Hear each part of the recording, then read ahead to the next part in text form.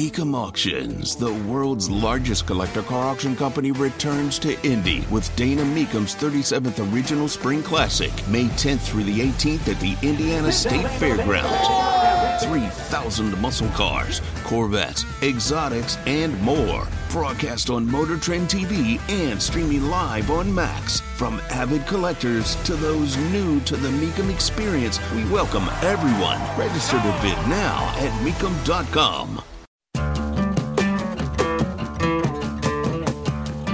I think that lifting the FDIC insurance cap is a good move. Now the question is, where's the right number on lifting it?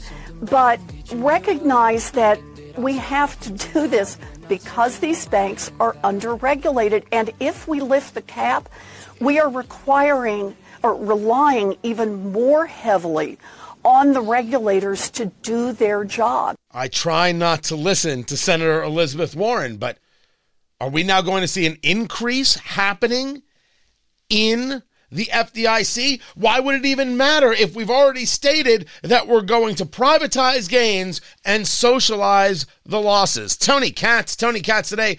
Good to be with you. Let me bring in Dr. Matt Will, economist at University of Indianapolis, who we've been talking to about these issues. We've been engaged in these conversations. And the last we spoke, you were breaking down, sir, the insanity of what we were seeing from Silicon Valley Bank, from Signature Bank in New York, which is a story that doesn't get enough play at all, sir. Then, of course, the conversation regarding Silvergate and how they were involved in the crypto world. But let's take the step back. If you were explaining this to somebody from another planet, trying to explain to them what happened here and what took place here, how do you explain what has happened with Silicon Valley Bank and with the banking sector as a whole? You know, Tony, I think that's where we have to start, because it's important that people understand the problem before we get into the nuts and bolts of what's happening. The problem started with banks who have too much interest rate risk and too much credit risk. Tony, those are the two kinds of risk that banks have: interest rate risk and credit risks. And they weren't hedging their risk, and they were making bad loans, bad investments. That's where it all started. Elizabeth Warren is wrong. They weren't underregulated. They were misregulated. The current regulators missed the ball. They dropped the ball. They totally didn't understand what was going on. That's where the problem starts. And we have to remember interest rate risk and credit risk. But in this case, Tony, we also have to remember that President Biden, who created inflation along with the Fed, lit the fire. They lit the match that started the big fire. And this is what we can't forget about, Tony, is that's where it all began.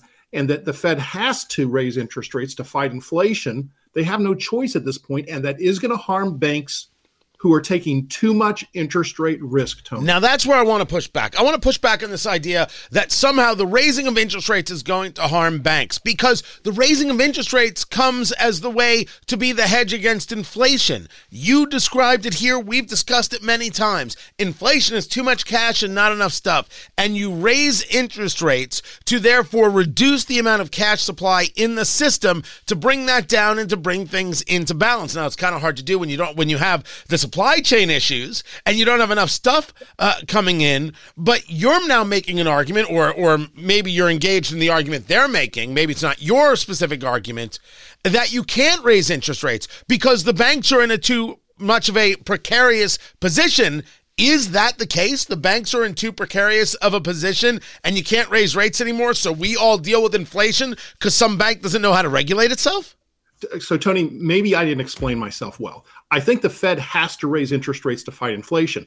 But what I said is it's going to harm the banks that are mismanaged. It's not going to harm the good banks. It's not going to harm the banks that have managed their risk properly, that have good credit risk. Those banks won't be harmed. And that's perfectly fine, Tony. In fact, they'll benefit from higher interest rates because they'll be able to charge a higher rate on the loans they make. What I meant to say, and again, I apologize if I wasn't clear, is it's going to hurt the banks that have been mismanaged, and that's perfectly fine. If you're a mismanaged bank, if you've been rolling the dice and gambling, you should be gone. You shouldn't be around. Someone should gobble you up, and we should only have good, solid banks remaining. Talking to Dr. Matt Will, economist at the University of Indianapolis. Okay, we're talking about well-managed and mismanaged banks here. That's what we're referring to. Talk to me about this mismanagement.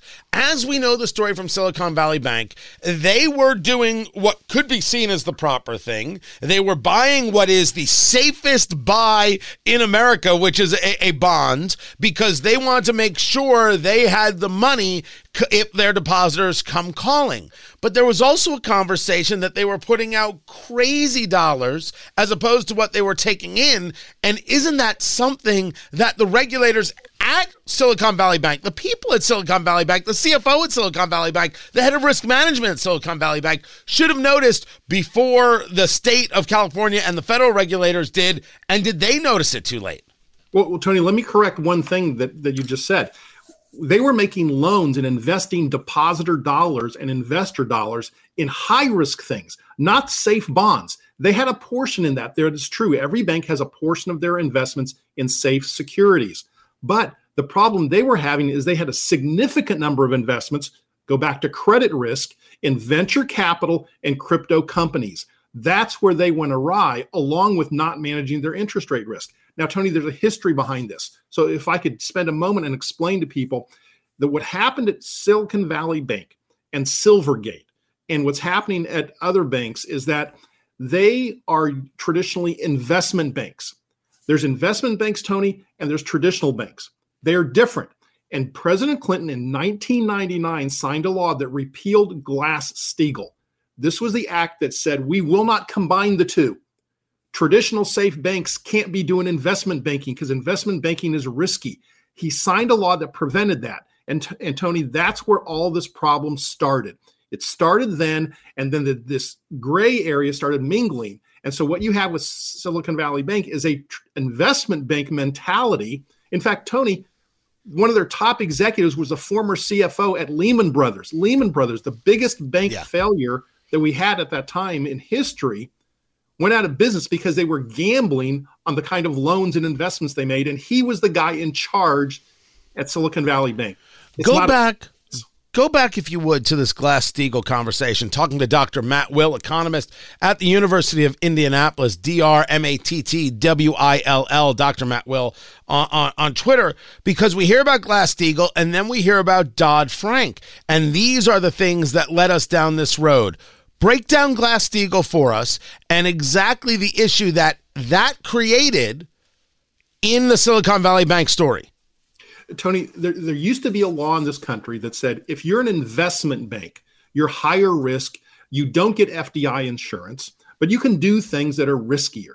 If you're a traditional bank, you can get FDIC insurance. You can't do certain things that are investment-oriented, derivatives, venture capital lending, leveraged buyouts. You have to be very safe because you're holding the people's money. The people on Main Street are trusting you. In 1999, President Clinton signed a law to repeal Glass-Steagall that allowed these two banks to come together. So now traditional banks could start being risky and risky banks could start being more traditional. And they got insurance. And that's what we're seeing here. The traditional bank model has been corrupted by this investment bank mentality. And I'm assuming we're going to talk about what's happened in Switzerland, and we see it happening there exactly the same way that it happened here. Now, when we talk about what happened in Switzerland, I think I've got this right. This is nuts. Credit Suisse, which is more on the institutional side of lending, started to have the same problems, the same capital problems that you saw from Silicon Valley Bank. The Saudi Arabian Bank, the National Bank of Saudi Arabia, which is the Saudi royal family, they have 9.9% of the bank. And they said, sorry, we can't help you. We can't have more than 10% as per the regulators. So you're you know what, out of luck with us. We can't give you any cash. Enter the Swiss National Bank, which pours, I believe it was $54 billion into the bank.